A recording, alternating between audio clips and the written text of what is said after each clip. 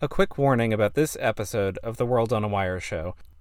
This time we're talking about social computing and the way people behave on social media. We'll be talking about some of the worst behaviors that occur on social media and how they contribute to real-world violence. I'll try not to be too graphic about these topics, but they will come up. They say it's friendship. We say it's unwaged work. With every like, chat, tag, or poke, our subjectivity turns them a profit. They call it sharing, we call it stealing. We've been bound by their terms of service far too long. It's time for our terms. These words are excerpted from the website Wages for Facebook, which launched in January 2014 and at time of recording exists in its initial form as a wall of dense, scrolling text making the case that the people Facebook calls its users are workers who generate the company's enormous profits, and that these workers should demand wages from the company they have made so successful. It generated a lot of buzz, but right now, just about everyone I know engages with Facebook daily or almost daily, giving Facebook valuable information about where they live and work and what their interests and affiliations are, and Facebook isn't paying any of them to do it. Expand your mind beyond all time. Leave it behind. The World on a Wire show, Season 1, Episode 3, The Social Market. Free Software Foundation founder Richard Stallman is no longer president of the foundation for good reason, but his opposition to the privacy-violating behavior of corporate social media has proved a lasting influence. And this specific point, that Facebook uses the people it calls its users to gather personal data that forms its greatest business asset, has been borne out by the evidence. In an April 2017 interview with Linux vlogger Brian Lunduke, he put it like this. Most people who use the internet are using disservices, which basically exploit them to get their personal information. Yes. And even if you're using a free browser to talk to them, they're still mistreating you. Nobody uses Facebook. Facebook uses them. Facebook doesn't have users, it has useds. And if you have a Facebook account, Facebook is using you to get personal data about you and about other people you know. And that's dangerous the danger has gone to the point where they may be able to control elections or sell someone else the data to do so. It's now beyond the point of being a threat to the individuals that are used. So you really had better not be a used of Facebook. That's why at the beginning of every talk I give, I tell people not to put photos of me into Facebook or Instagram or WhatsApp, because those are three tentacles of the same company. 1 month after the just quoted interview, Time magazine reported that the United States Congress was investigating a company called Cambridge Analytica for its role in influencing the outcome of the 2016 United States general election. Cambridge Analytica infamously pioneered a marketing technique called micro-targeting. By gleaning data from prior academic research and through their own deceptive mobile app, the company was able to collate massive amounts of personal data from Facebook profiles, more data than Facebook said they ever exposed to third parties. In some cases, they were even able to obtain such data for people merely because they were in the friend networks of people who used the company's app, though they had never interacted with it themselves.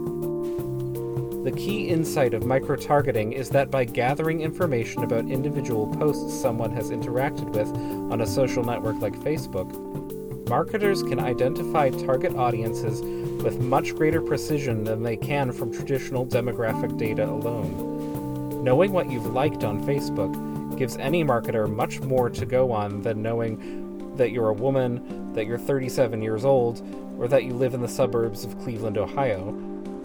What you prefer to look at on Facebook gives a much more direct window into your personality, into what you care about, and, perhaps most importantly, what you fear, than anything you would write on a government census form. And while Facebook will continue to face public scrutiny for its role in the dissemination and micro-targeting of misleading and manipulative political propaganda, and will try to use its small, overworked team of fact-checkers to deflect criticism, we know that the company is motivated, even obligated by fiduciary duty, to expand its revenues from a service that it provides free of charge to millions of people. It has even tried to expand into the banking business by creating its own cryptocurrency, Libra, which as of recording is planned for launch in 2020. As a publicly traded corporation, Facebook is legally required to not only make money, but also chase opportunities to make more money for its shareholders, and if you're using Facebook, Facebook's advantage in the marketplace is you, your engagement, your data. In 2019, I tried advertising this very podcast on Facebook. Facebook sent me some automated messages offering me a few dollars worth of free advertising credit. If I recall correctly, it amounted to $10 US. The amount of micro-targeting I was able to do was astounding. I could choose to run my ad against users from specific geographic regions who had been determined by their Facebook history to be interested in certain specific topics. I could narrow my audience by gender and age demographics. This is how advertisers on Facebook are able to reach you with an eerily specific pitch. Recently, my father shared an advertisement he'd seen on Facebook for a graphic t-shirt that says, "Never underestimate an old man with a bicycle who was born in June." Whoever is selling that shirt was able to use Facebook's advertising system to market directly to men of a certain age, who speak English, have an interest in cycling, and were born in June. That kind of specificity was never possible in traditional print and television advertising, and it means that advertisements no longer have to appeal to large, diverse groups of people in order to be effective. Instead of widening a campaign's appeal to accommodate more people, Facebook encourages advertisers to narrow the target audience for each ad so it reaches the people it is most likely to persuade. It's an advertising model that has begun to change both business and politics because it's incredibly cost-effective. That free advertising campaign I got, which would have otherwise cost me $10, netted my Facebook page thousands and thousands of views. I can't imagine how much work it would take me to generate those figures just by making free hashtagged posts on Twitter, Tumblr, or Instagram. My interests are often a little niche, my presentation is a little shoddy, and I'm lucky if I can get a handful of likes on any given message I share that way. So, yes, internet social media platforms are using us for our data. And though wages for Facebook have not yet become a reality, a few companies have tried to change the balance of this equation by sharing user data on an informed consent model and paying them a portion of the ad revenues. In September 2014, National Public Radio reported on 3 startups trying to do just that: Dataku, Handshake, and Miko. None of them have really made it big. The reality is that this advertising game is a competitive business, and the dominant social media platforms have 2 big advantages that help them maintain command of the market. 1, they got here first, and 2, they have the ability to make us feel as if we're not doing business with them at all. Does the average person with a Facebook account really think of every time they log on as a business transaction? Probably not. People go on these platforms not to do business, but to catch up with friends, to speak their minds, to occupy themselves for a few moments when they don't know what to do. But the consequences for a company failing to maximize profits from even a wildly popular service can be far-reaching for users. GeoCities, which by 1997 had become the 5th most popular website in existence simply by hosting personal web pages, shut down in 2009 amid its parent company Yahoo's financial struggles. Because GeoCities had been so easy to use and had offered some of its hosting services free of charge, it effectively held a massive chunk of the internet, a labyrinth of pages that largely disappeared as GeoCities went offline. From 2012 to 2016, An app called Vine became hugely popular for its 6-second video format, giving rise to a cultural phenomenon of super short comedy, music, and journalism, inspiring dance crazes, increasing awareness of world events, and growing to over 200 million active users. In 2016, Vine went the way of GeoCities when its parent company Twitter determined the platform was not financially viable. Users of the blogging platform Tumblr, who were around in December 2018, will recall the chaos that ensued when the site's owners at Verizon, who had bought the site the previous year, unleashed automation designed to enforce its new anti-pornography policies. The bots designed to flag and remove porn, and to shut down porn-focused accounts were, to use some diagnostics terminology, neither sensitive nor specific, which is to say that pictures of sand dunes were frequently tagged as adult content, while explicit photographs of dark-skinned people engaging in sexual intercourse often slipped by undetected. Meanwhile, the platform continued to have a problem with blogs openly dedicated to fascist and white supremacist propaganda, metaphorically flying under the radar. The web analytics firm SimilarWeb estimated that Tumblr lost 151 million users, approximately 28% of the user base, by February. The corporate owners of social media platforms aren't there to preserve harmonious communities, they're there to protect their shareholders' interests. And if that means axing a popular platform to shore up a more lucrative one, or kicking off desert landscape photographers in an imprecise effort to quickly excise pornography and the legal liabilities it presents, they'll do it in a heartbeat.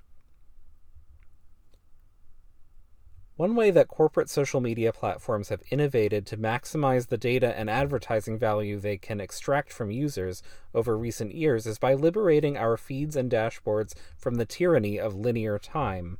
It used to be that when you looked at your Facebook wall or your Instagram feed, you would see everything posted by the people you followed displayed precisely in reverse chronological order. The problem with this intuitive approach was that when there was a lull in posting activity, or your friends and acquaintances didn't have anything too exciting to report, you would refresh the page, realize there was nothing new you wanted to look at, remember you had other pastimes outside the corporate social media landscape, and log off. This is a problem for social media corporations for the same reason that it's a problem for Disney when guests at Walt Disney World in Florida leave the park to eat or sleep. When you leave, their ability to make money from you leaves too.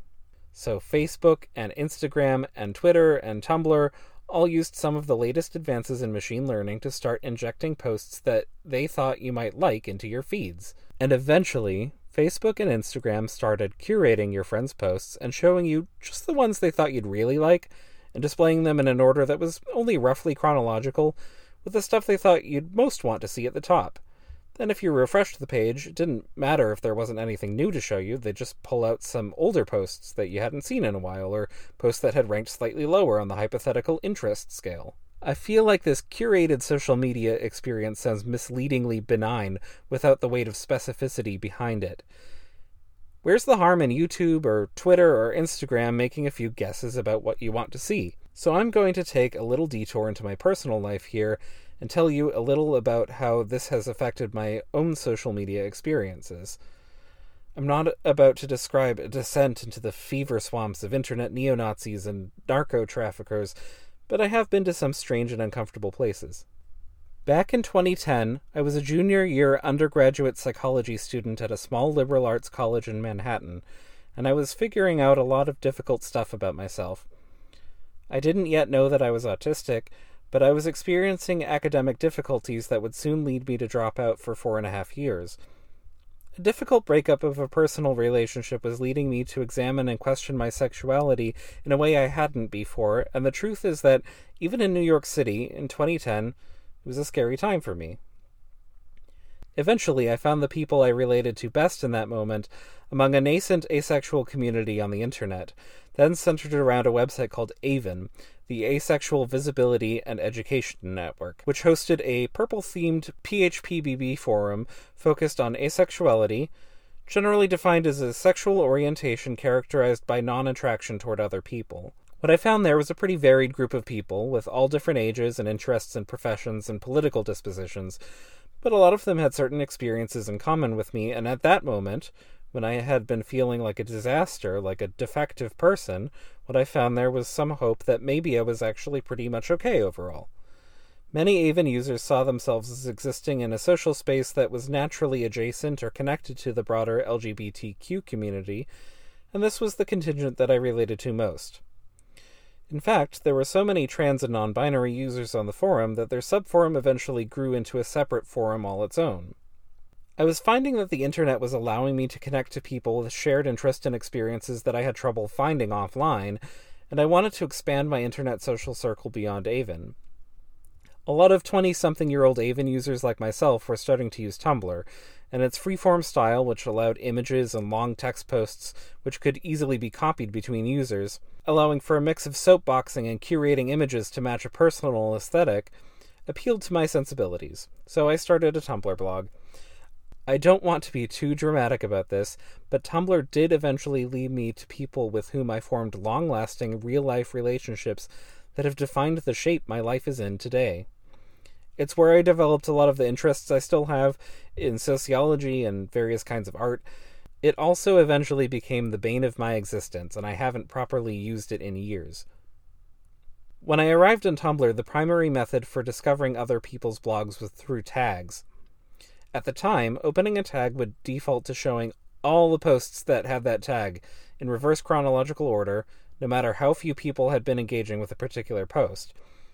Unlike, say, Reddit, it didn't have any upvote-downvote system or community moderation. Whatever someone wanted to post with that tag would be visible to users viewing that tag, unless it ran afoul of the site's fairly narrow terms of service. Organizing things by tag like this was a fairly successful way to organize people around fandoms and interests. For me, this meant I could find other people I related to through this broad internet community of asexual people, while also engaging with people on other shared interests, from sociology and world history to film and photography. That tag system brought people together quickly, but also encouraged bizarre social skirmishes. Early on, I found that the tags used by Tumblr's nascent asexual community were also frequently used by a small but very vocal group of people who were there to argue vehemently that the terminology and symbols used by this community, and really everything about how the community defined itself, was a dangerous and harmful encroachment upon the broader LGBTQ community, making meme pages with names like homophobic aces, explaining at length their belief that the grayscale spectrum inverted triangle used in AVEN's logo was maliciously appropriated from lesbian culture, and voicing their concerns that the asexual community would tamper with comprehensive sex education. In real life, I was drawing emotional strength from a newfound feeling of connection to the broader LGBTQ movement, but in these little Tumblr tag virtual spaces, I was daily facing accusations that I was out to derail or destroy that movement. It would probably have been best if I could have just avoided this microculture war altogether, but at that point in my life I was hardly capable of socializing at all outside the internet, and not only did the largely unmoderated Wild West of Tumblr tag communities do little to help anyone disengage from these conflicts, over time, the platform tended to enable or exacerbate them. The primary method for people to engage with even the posts they really disliked was to reblog them, to copy them onto their own blogs, with the option of adding their own commentary at the end of the post. So if someone whose blog I followed wanted to publicly object to a post they had seen, the post would show up on my Tumblr dashboard. This poses the same problem as Twitter's quote-tweet mechanism. At best, it tends to put posts directly in front of the people most likely to find them upsetting. At worst, it encourages widespread performative outrage that poisons the whole culture. And then, to make matters worse, Tumblr would start showing me the most incendiary, unnecessary posts, stuff I had no interest in, just because it was posted in a tag I had followed and had been reblogged a lot.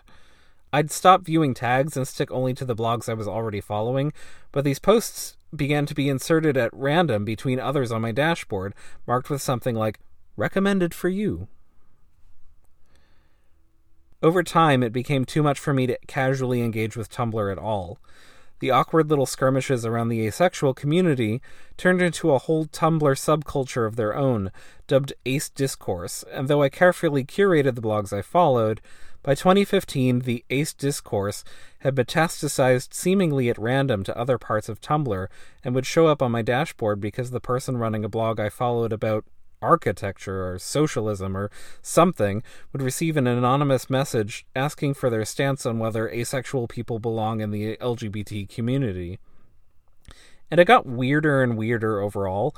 14-year-olds would take up Ace discourse as a hobby and create secondary blogs just to indulge in it. A few people were exposed for creating false personas, threats of violence were exchanged, and bloggers dared each other to commit suicide. And these unhealthy dynamics increasingly played out in other conflicts on Tumblr too, even as the demographics of Tumblr seemed, at least to me, to be trending younger and younger. I'd log in to check up on my boring adult interests and find myself awash in a sea of fandom bloggers in their early teens accusing each other of supporting pedophilia over their disagreements about which characters in a TV cartoon should date each other. Gradually, I decided I was officially too old for this shit. In 2016, I tried out Twitter again. I had used it a little, back around 2010 or so, when the character limit was 120, and I sent and received tweets by text message, using it to post odd haiku or follow writers I thought were interesting. But in 2016, I recognized that the long paragraphs of discussion and argument from Tumblr encouraged addictive behavior from me because they played into my fear of leaving things unfinished. I couldn't just stop reading in the middle of the post. And my first child was born in 2016, so that wasn't going to do. At first, I just drastically cut my social media usage altogether, because it was hard to use with the newborn around anyway, but eventually I tried replacing my Tumblr habit with a Twitter habit. At first, it seemed to be an improvement. It was easier to break away from Twitter simply because the posts were all short, limited to 140 and later 280 characters. But 2016 turned out to be a bad year to be an American on Twitter. In the lead-up to the 2016 U.S. presidential election, the norms of respectability and acceptability in American politics completely imploded. Open fascism and white nationalism were creeping out of the fringe and into the mainstream. And, as I explained before, the quote-tweeting dynamic of Twitter ensured that some of the liberal or left-leaning folks I followed there kept putting the worst of this trend all over my Twitter feed so they could respond with witty rejoinders. And it only got worse when the election was over. I had largely escaped the Ace discourse, but now I couldn't log on to Twitter without seeing the endless stream of consciousness ramblings of the American president-elect, interspersed with recriminations over who was to blame for his newfound prominence. The ungrateful Bernie bros, an incompetent Hillary Clinton, uneducated bumpkins of a backwards rural heartland. It was a sort of grotesque political soap opera acted out by empty caricatures, largely divorced from the reality of anybody's daily life. Twitter didn't do much to moderate this scene and encourage good faith discussion. Twitter doesn't have any business interest in good faith discussion. To a business like Twitter, there is only engagement, advertising revenues, and shareholder satisfaction. It wasn't always this way. Social media on networked computers was not always a business, let alone big business. In 1978, computer hobbyists Ward Christensen and Randy Seuss launched the computerized bulletin board system. Essentially, this was a specially configured computer connected to a telephone line in Seuss's Chicago home. Someone who wanted to connect to the bulletin board system, or BBS, would dial its phone number and place their phone in a little cradle on a device connected to their computer.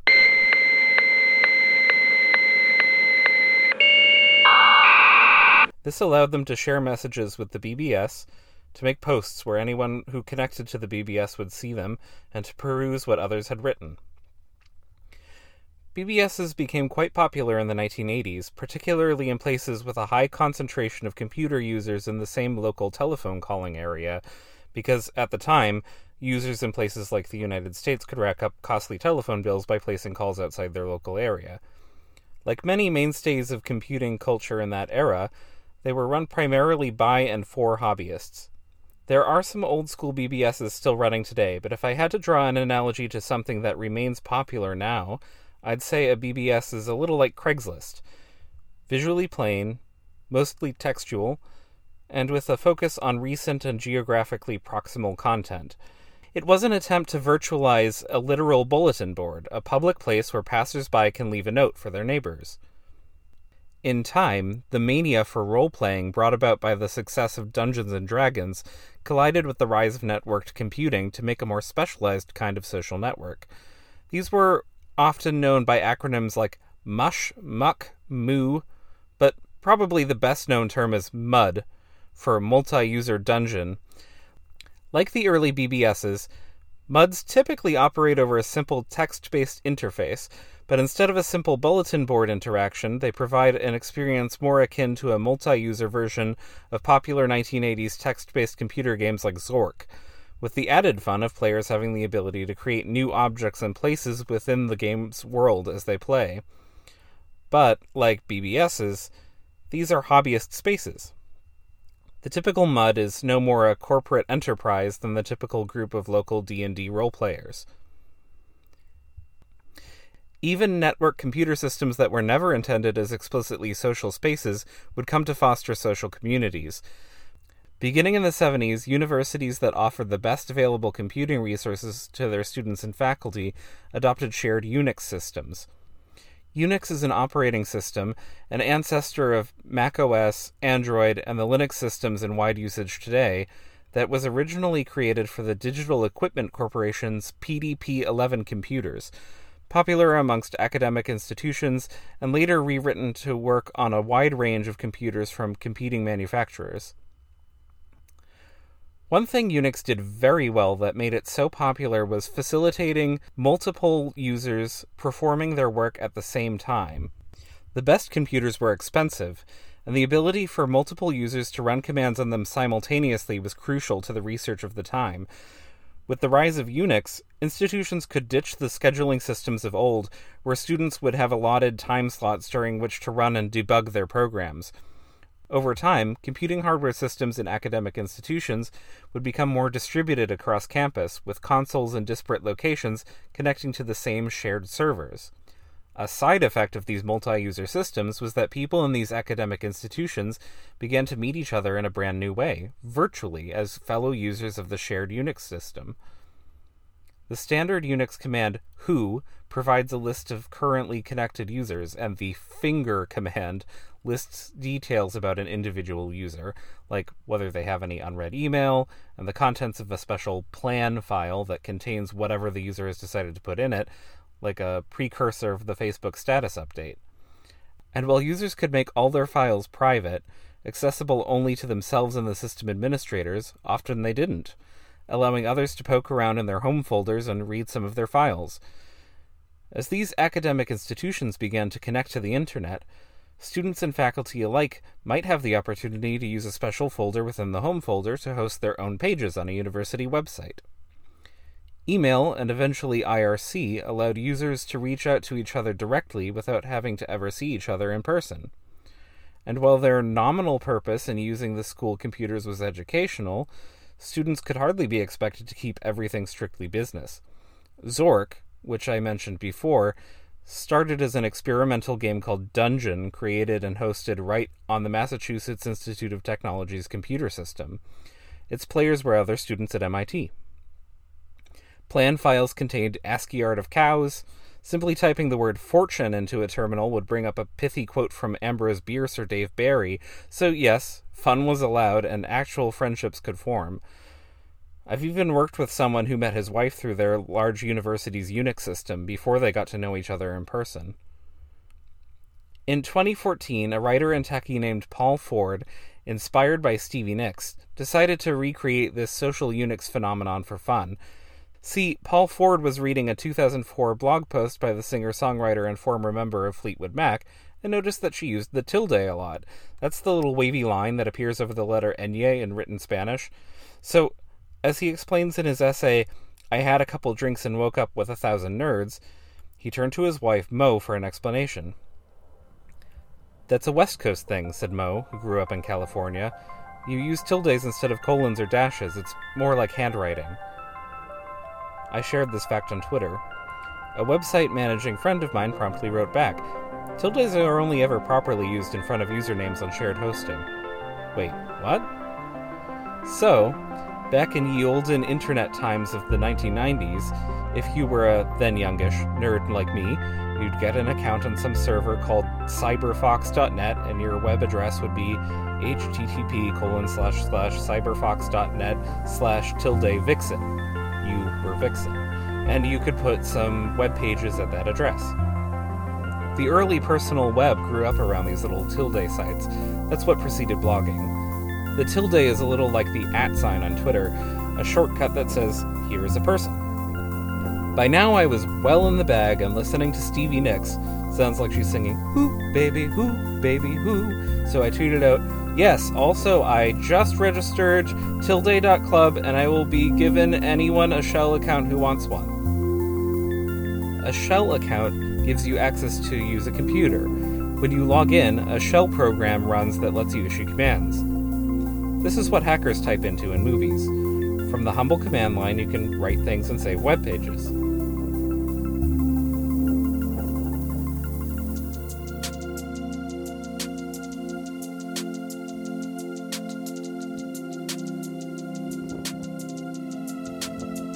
So Ford had rented a relatively cheap virtual private server, basically just some space on a shared computer somewhere in Virginia, which can be obtained on the internet in a matter of minutes.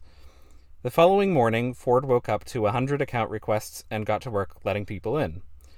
But it's what they did with their accounts that made the whole experiment interesting. From Ford's essay again.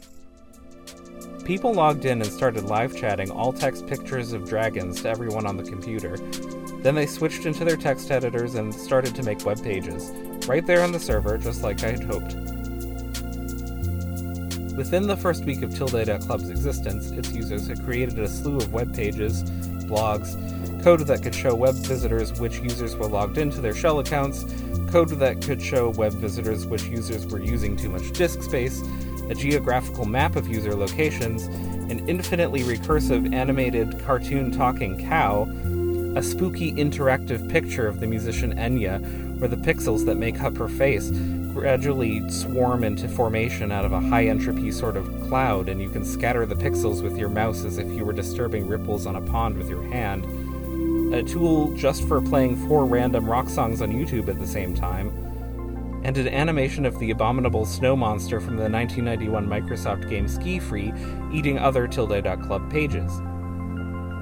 What had been for Ford a strange late-night impulse purchase became a sort of community overnight. People volunteered their time and money to help manage the unexpected flood of users, and by now, there are a number of copycat projects, community servers much like tilde.club, loosely connected in something called the Tildeverse. I personally have an account on a tilde server called tilde.town. It had been only about 2 weeks since tilde.club started when Ford wrote his essay, and already he was being asked about its money-making potential. In the last week, many people have asked me, is tilde.club a social network? Is it a company? Is it a product? A minimum viable product? What did you do to build it? People have asked to talk to me about it, to interview me about it, and asked for my plans and goals. The site has been listed on Product Hunt, which is a website that itself just received $6.1 million in venture funding so that it can fully carry out its mission of making a list of other websites that receive venture funding. And to that, all I can say is, tilde.club is one cheap, unmodified Unix computer on the internet. That's it. That's all it is. It is no more than that. The Tildeverse is rife with old-fashioned software and memories of earlier computing, but it is not itself an exercise in nostalgia. It is more so an experiment in truly social computing. What if we were to simply share computers the old way, the way they did in the 70s and 80s? Not necessarily because we missed those decades of computing, but because the methods did not rely on corporate mediation of our social spaces. What can those old models of social computing accomplish when they are connected to the full power of today's internet? It's a sort of stone soup way of doing things. The Unix server at the core of tilde.club was created with only the same old tools that are standard on any computer system these days. There was nothing about it that made it uniquely suited to be the catalyst for a new internet community, nothing that Facebook, Twitter, or Google could acquire and monetize.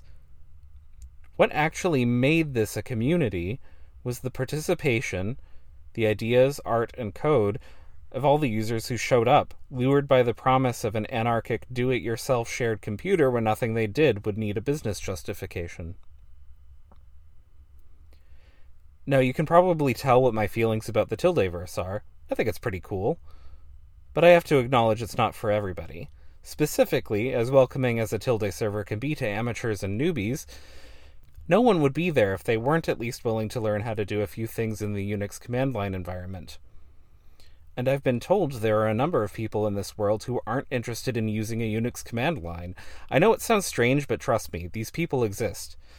Is there a non-corporate model of social computing that could work for some of these people? Yes, I'm so glad I asked. Since the early days of Twitter's popularity after it launched in 2006, a lot of hobbyists and volunteers have tried to produce various kinds of Twitter-like or Facebook-like microblogging platforms that run in less corporate, more community-oriented ways. After all, storing and displaying user posts on a website isn't the most technically complicated thing to do, if you ignore for a moment the challenges of managing millions of users on a single site. For a while this scene was a little chaotic, but over time, these different platforms became better at sharing the things people posted with each other. So by about 2010, it began to matter less and less that all the sites that hosted these experimental microblogging accounts were small community-funded projects that couldn't handle the vast number of users Twitter was accruing. You could post a status update on your own little GNU social website about the new bubble tea cafe around the corner, and your friends who were following you from their Friendica and Diaspora websites could read it and reply. What was emerging was a so-called Fediverse, a network of various sites and apps and services that might look different, might be owned and operated by lots of different people for lots of different reasons, but are nonetheless federated, meaning that what a user posts on one of them can easily propagate to their followers on other sites and apps in the network, much as you can use your riseup.net email address to email someone who uses Gmail, or still has a Hotmail address, or has some kind of corporate email account. But use of these platforms remained somewhat fringe for a few years. Things really started to change in 2016. It was in March of that year that a new contender in the space of these free software Twitter-like microblogging platforms was first released, a project led by developer Eugen Rochko called Mastodon. It's hard to pin down exactly why Mastodon took off in a way that platforms like GNU Social hadn't, but there are a few things that stick out. Mastodon started out with a pretty slick user interface, one that would seem to belong on a well-funded corporate platform if it weren't for a complete lack of advertisements, strictly reverse chronological timelines, and a content warning feature that allows users to hide posts about sensitive topics behind a Read More button.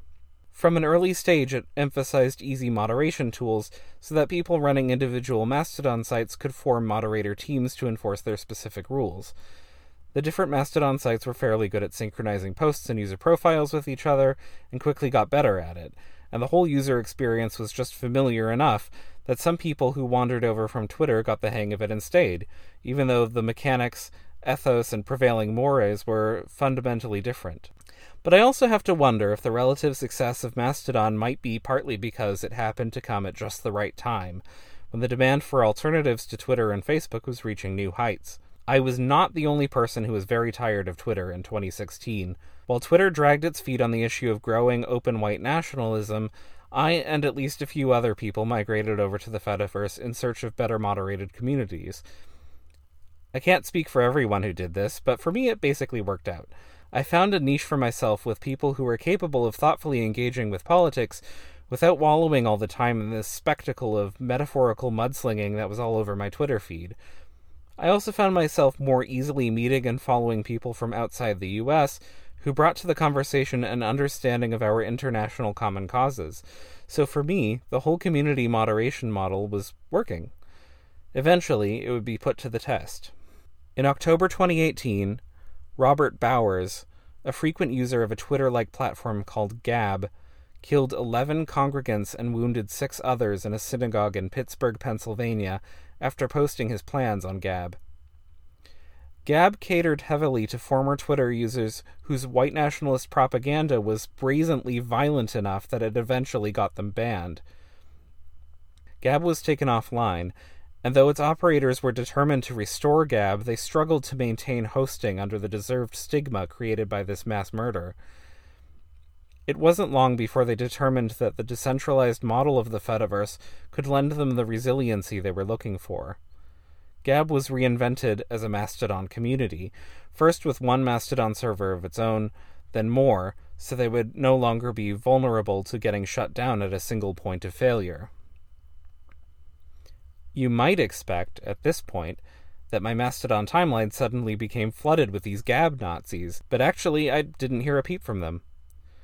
This is because the volunteer administrators of the Mastodon server I was using quickly joined with others to identify and block Gab servers as soon as they appeared, as a strategy to isolate Gab from the mainstream Fediverse. It's a strategy that has proven successful.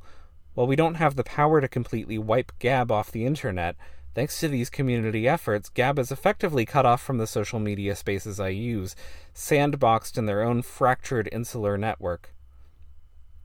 This is not to say that the Fediverse has cured all the ills of the social internet. Addictive behavior, performative outrage, and unproductive drama between moderators still happen. The relative anonymity of these social spaces still disinhibits some harmful speech, but what the Fediverse doesn't have is business-driven features designed to drive engagement of any kind for the sake of advertising revenue, features that actively encourage these harmful behaviors. And it's nice. I took a very long time to write the script for this episode. A lot of stuff has happened in my life while I've been working on it intermittently. I finished my bachelor's degree, made some plans and changes with my family at home, and briefly visited San Francisco.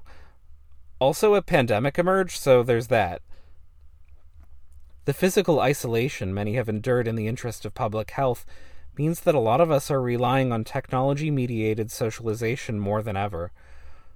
While people have been isolated in their homes trying to make sense of their newly disrupted lives, a lot of them have encountered misinformation about what causes the disease, how it can be prevented and treated, and how dangerous it is, statistically speaking.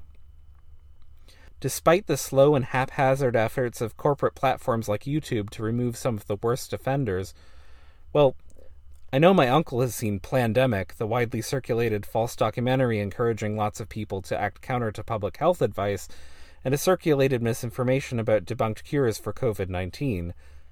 I know this because he shared it on his Facebook timeline, and if I truly believed any of this misinformation after he had exposed me to it, I probably would have shared it too. Disturbingly, people who monitor the QAnon movement, a quasi-religious, largely far-right cultural phenomenon driven by conspiracy theories about widespread pedophilia and cannibalism perpetrated by American public figures, report what looks like a reinvigoration of QAnon fed by COVID-19 misinformation. Occasionally, in order to combat misinformation or hate speech giving the platform a bad name, Twitter will ban a bunch of accounts, or Facebook will delete some groups, but any action like this is a weak attempt to overcome an intentional design feature of these platforms. They're all designed to retain our attention by showing us the things that emotionally provoke us in some way. These platforms' failure to contain misinformation has real-world consequences. Disorganized movements like QAnon that probably could not have grown without having their propaganda amplified on Twitter, YouTube, and Facebook have encouraged people to challenge public health policies and in some cases even kidnap their children involved in custody disputes. I've tried to make the case here that non-corporate alternatives to the dominant internet social media platforms exist, that they can be used to improve the quality of our social behaviors online, and that some of them, at least from a technical or user interface perspective, are ready to replace those dominant platforms for day-to-day usage. But even if these platforms solve all the technical issues and give us flawless interfaces, there will be one big hurdle to overcome: the network effect. The network effect is why so many people will tell you they're tired of using Facebook but still have active Facebook accounts, or say the same of Twitter.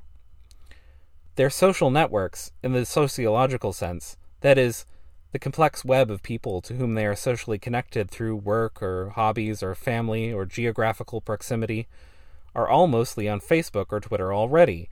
So if you're looking for something to do about improving the internet social media landscape, my advice to you is to be an early adopter. Try one of these newfangled platforms like Mastodon or PixelFed and see if you can connect to people of similar interests there. Maybe someday, when your old friends decide they're fed up with Facebook and Instagram, they'll be able to find you there on this other thing. And remember, these are community-driven projects. Maybe you'll have feedback that can improve them by the time your old friends arrive. This episode of the World on a Wire show was written and narrated by me, Dominic Cypre. The opening theme music was Come Inside by Zepp Herma featuring Snowflake.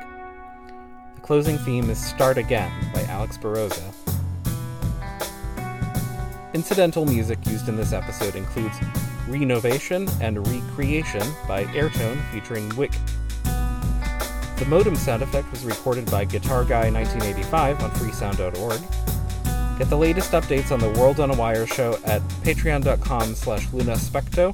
That's Lima Uniform November Alpha Sierra Sierra Papa Echo Charlie Tango Oscar. You can also reach me by emailing lunaspecto@gmail.com. This work is licensed under a Creative Commons Attribution 4.0 International License. Hey, this episode touched on some really big topics that could be impacting your life right now, for all I know, so I'd like to throw a few extra resources your way if you're interested.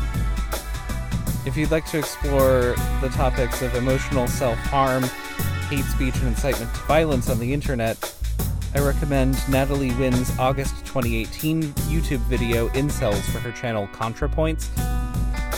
If you'd like to explore how performative outrage and outrage in general functions in a capitalist market, I suggest Peter Coffin's June 2019 video The Outrage on YouTube. And if you would like to know more about the particular mess that is QAnon right now, I suggest Adrienne Lafrance's essay The Prophecies of Q, published in the June 2020 issue of The Atlantic, or if you're looking for a whole podcast on the topic, there's the QAnon Anonymous podcast.